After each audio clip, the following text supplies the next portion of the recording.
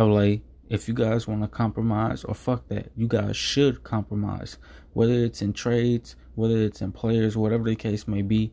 If you guys want to, I guess you could say, win a championship, you guys have to get some more players, and you guys have to make this offense and defense work. Aside from that, you guys also have to make this rotation work. So again, you guys are going to have to compromise. Bye bye.